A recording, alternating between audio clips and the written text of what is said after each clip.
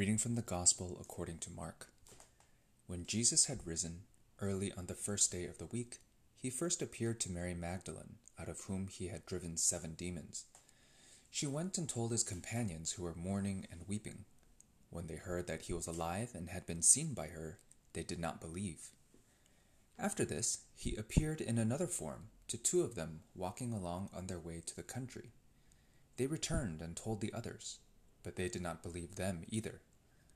But later, as the 11 were at table, he appeared to them and rebuked them for their unbelief and hardness of heart, because they had not believed those who saw him after he had been raised. He said to them, "Go into the whole world and proclaim the gospel to every creature." The Gospel of the Lord.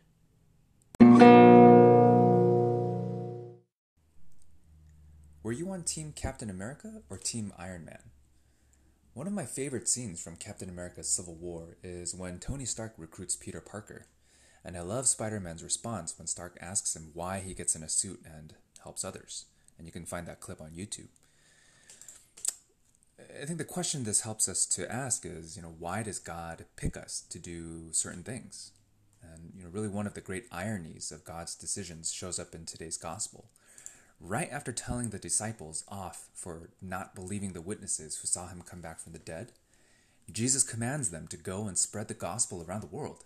That's a strange choice, isn't it? That would be like an NFL team drafting a QB who just showed that he can't throw during pro day.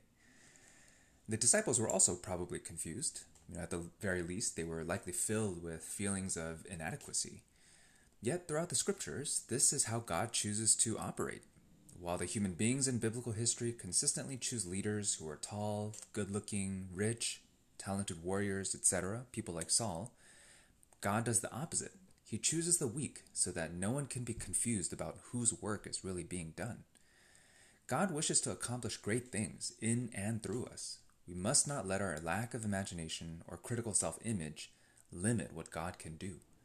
Having faith in God means believing that God can do things that seem impossible to us under our own power. We just saw Jesus rise from the dead. What will God accomplish through you?